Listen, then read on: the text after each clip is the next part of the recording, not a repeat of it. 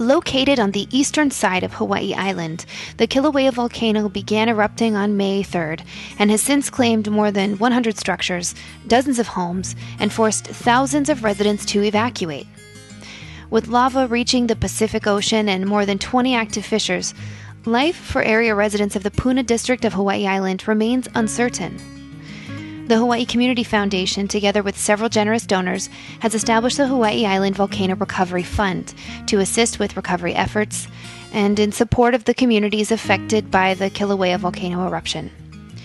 As the situation evolves, we will bring you stories about the community members who are affected and how we are working closely with the nonprofits and community leaders on the island to get relief where it can help the most.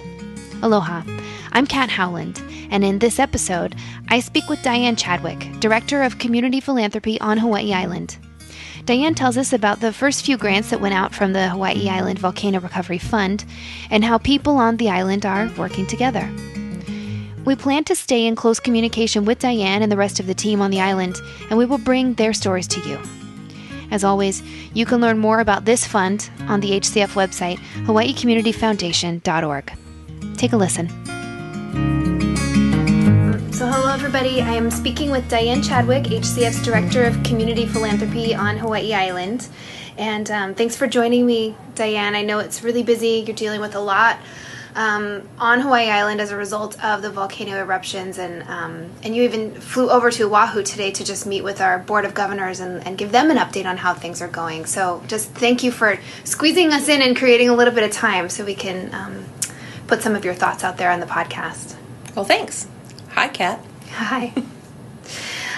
So, I know that we have a fund that has that we started up a little over a week ago, I think is when it was actually established, and there were a few donors that came together in that. Can you tell us a bit about how that came together?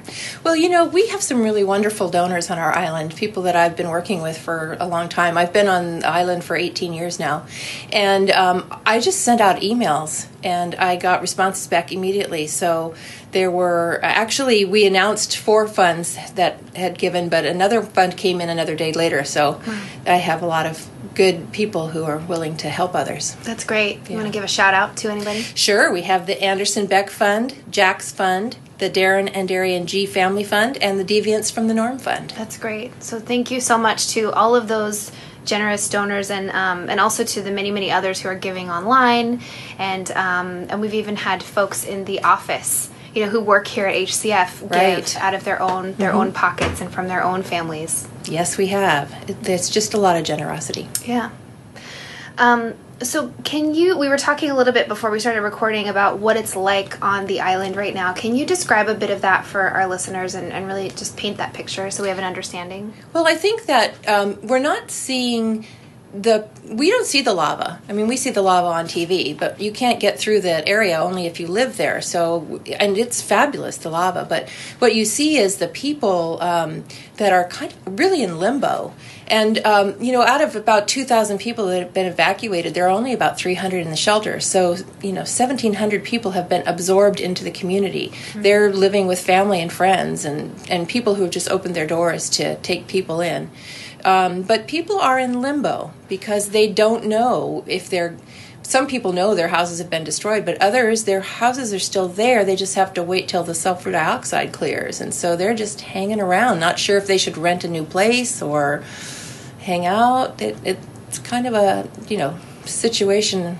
They don't know what to do. Right. Yeah. So it's great that that many people in the community have been able to expand to take in friends and family. That's fabulous, but that's also not a long-term No, it gets solution. wearing on families to have, another household in your household. We've been hearing that people are, wanting to move, make different arrangements if they can. Right. Yeah. Any stories or people that have been personally affected that you can share with us? Well, I know a friend of my daughter-in-law's, a couple of friends, where they've lost their farms, they've lost homes that they just built.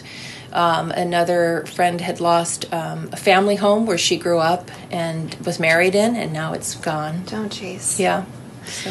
Yeah, we were talking a little bit before about how in the national coverage there really is a separation between the eruption and the people that are affected. So I think it's important that we that we have these conversations and really illustrate the impact on the community that we're having. So thank you. Right. Well, we actually are learning more and more as time goes on. As I say, the people that are living with families and need to make other arrangements, the people who are at the shelters and need to decide if they're going to, find other shelters. So it's developing over the weeks. Right. Mm-hmm. Yeah. It seems like the situation is changing day by day. Right.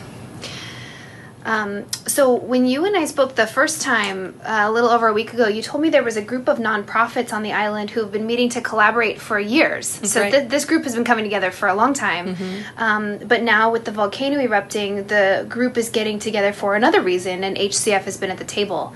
What can you tell us about this collaboration? This is a fabulous group. They're the Community Alliance Partners, and they've been meeting for years around homelessness. And they actually kind of kicked into gear to address the issue when Tropical Storm Iselle came through. And they really pulled together and got a lot of relief coordinated. And because of that experience, they have learned lessons about what they would do the next time. So when this happened, they immediately began to do the things that they had thought would be improvements on their plan. So one of the things was to get an immediate request for assistance out. And they all came to the table, they talked to each other, they agree. So instead of having to go to different agencies for help, you really just have that one request form, and then they're centralizing that, and then they share the information and hand it over to the appropriate organization. So you don't have to talk to a lot of people, just one person, and then you can receive assistance. That's great. Yeah. That's great. And how did it help you to be at the table with this group when you were understanding about what's needed in the community? Well, what's so helpful is that in one place I can hear what's happening with the food, preparation and service by the Salvation Army. I can hear what needs the food basket is having. I can hear what's happening with people needing counseling.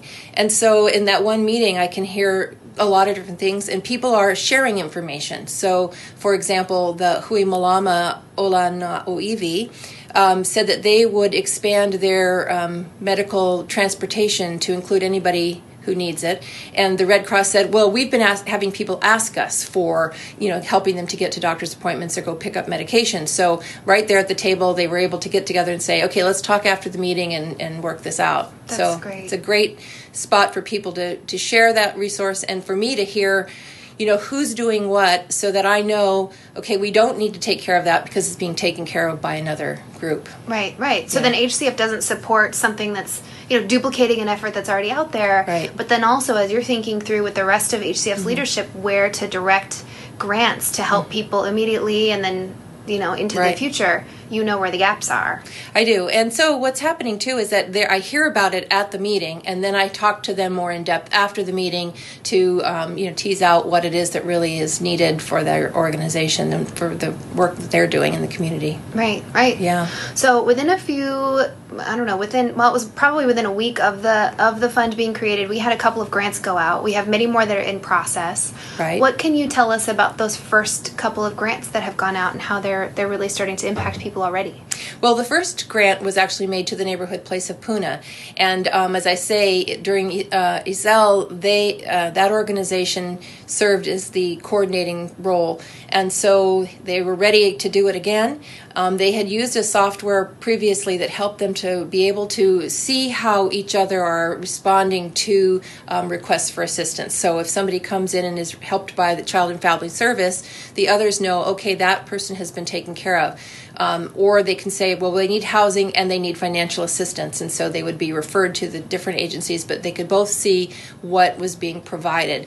And so we made a grant to the neighborhood place of Puna to be able to purchase the software that they're using, and then also to provide a caseworker who spends her time just making sure that all those requests are being entered and then referred out, and follows up to make sure that they're being addressed. Oh, that's great. Yeah. There was another grant that went out for laundry, related to laundry. Talk about that. Yeah, that was a great one, and it happened so quickly. I got a call from Puna Baptist Church, and they said that the laundrette, Suds and Duds in Pahoa, was, that there's a lot of people who need to do their laundry. And these people left their homes, within a matter of a few minutes. And a lot of them didn't bring very much with them.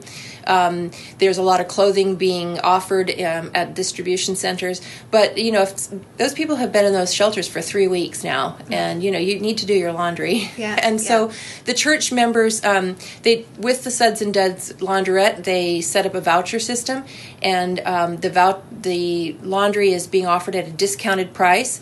And the church members are taking the vouchers, going and visiting people and giving them the vouchers. And then when they go and turn it in, it gets paid for by the church. So the church asked for assistance. So we made a grant to them to help pay for those vouchers. That's great. Yeah. That's really great.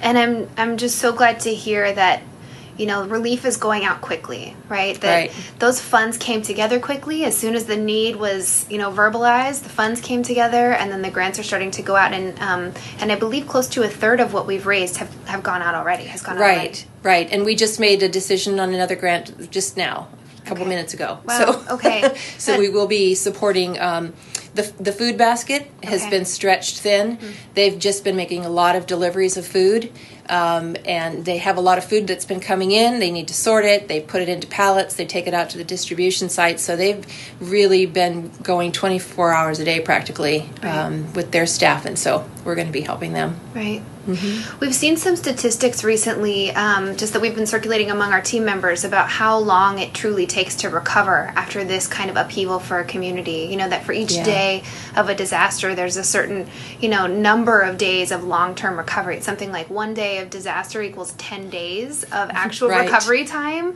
So, and this disaster is 3 weeks. So. Right. It's ongoing. So it will take years for the communities to fully recover and for the people affected to fully recover. And so, so I just can't emphasize enough how important it is for us to keep telling these stories and talking about where people can go to give. So our website, HawaiiCommunityFoundation.org, is one place where people can give. Right. They can send checks in, too, to 827 Fort Street Mall. In Honolulu, 96813. Look at you. Yes, that's right. And then the other thing that folks can do is if they're AT&T cell phone customers, they can text the word volcano to the phone number 50555. Okay. So 50555, and that'll put a $10 donation right into the fund. Wow. And we've had a lot of people calling businesses that want to help fundraise, and we also have, what is that one? Oh, well, Apple had the Benvity that they wanted to list it on. Mm-hmm. There's another one. Oh, I know. There's a Hawaiian Civic Club in Florida that contacted Bank of Hawaii, and Bank of Hawaii referred them to us, and so they're going to be sending contributions in also. So all over the country, people are aware. They don't really see the people in need as much as they see the, magnificent lava spouting out of the ground, but people are just kind of hanging around, wondering what to do. Right. Yeah. It just gave me chills as you were talking about, a community of people from Hawaii and Florida, that want to give, that are thinking about giving, and it really does sort of expand our concept of community at the Hawaii Community Foundation to really being a national and a global community and people who care. It is. Yeah. Well, people love Hawaiians. They love Hawaii, so a lot of people have connection to Hawaii, and so that really is helpful, and we really appreciate that people are helping from all over. I mean, the people on the island kicked into gear immediately. There were people driving supplies over, the next day, and it's been a big, lot of outpour of real generosity. Yeah. Anything else you want to say about the community there, how people are coming together, or anything else you want to add? Well, I do want to say that, a lot of people don't see the behind the scenes of what the government does do and what the nonprofits are doing. And when I sit at that table and I see they come to every meeting, and they have done a lot of work in between meetings to work with different, they've been working with hotels, they've worked with the university, they're working with HPM, the churches are all gathering together, and every time they meet, they have, they're moving farther along, they're finding locations to do temporary housing.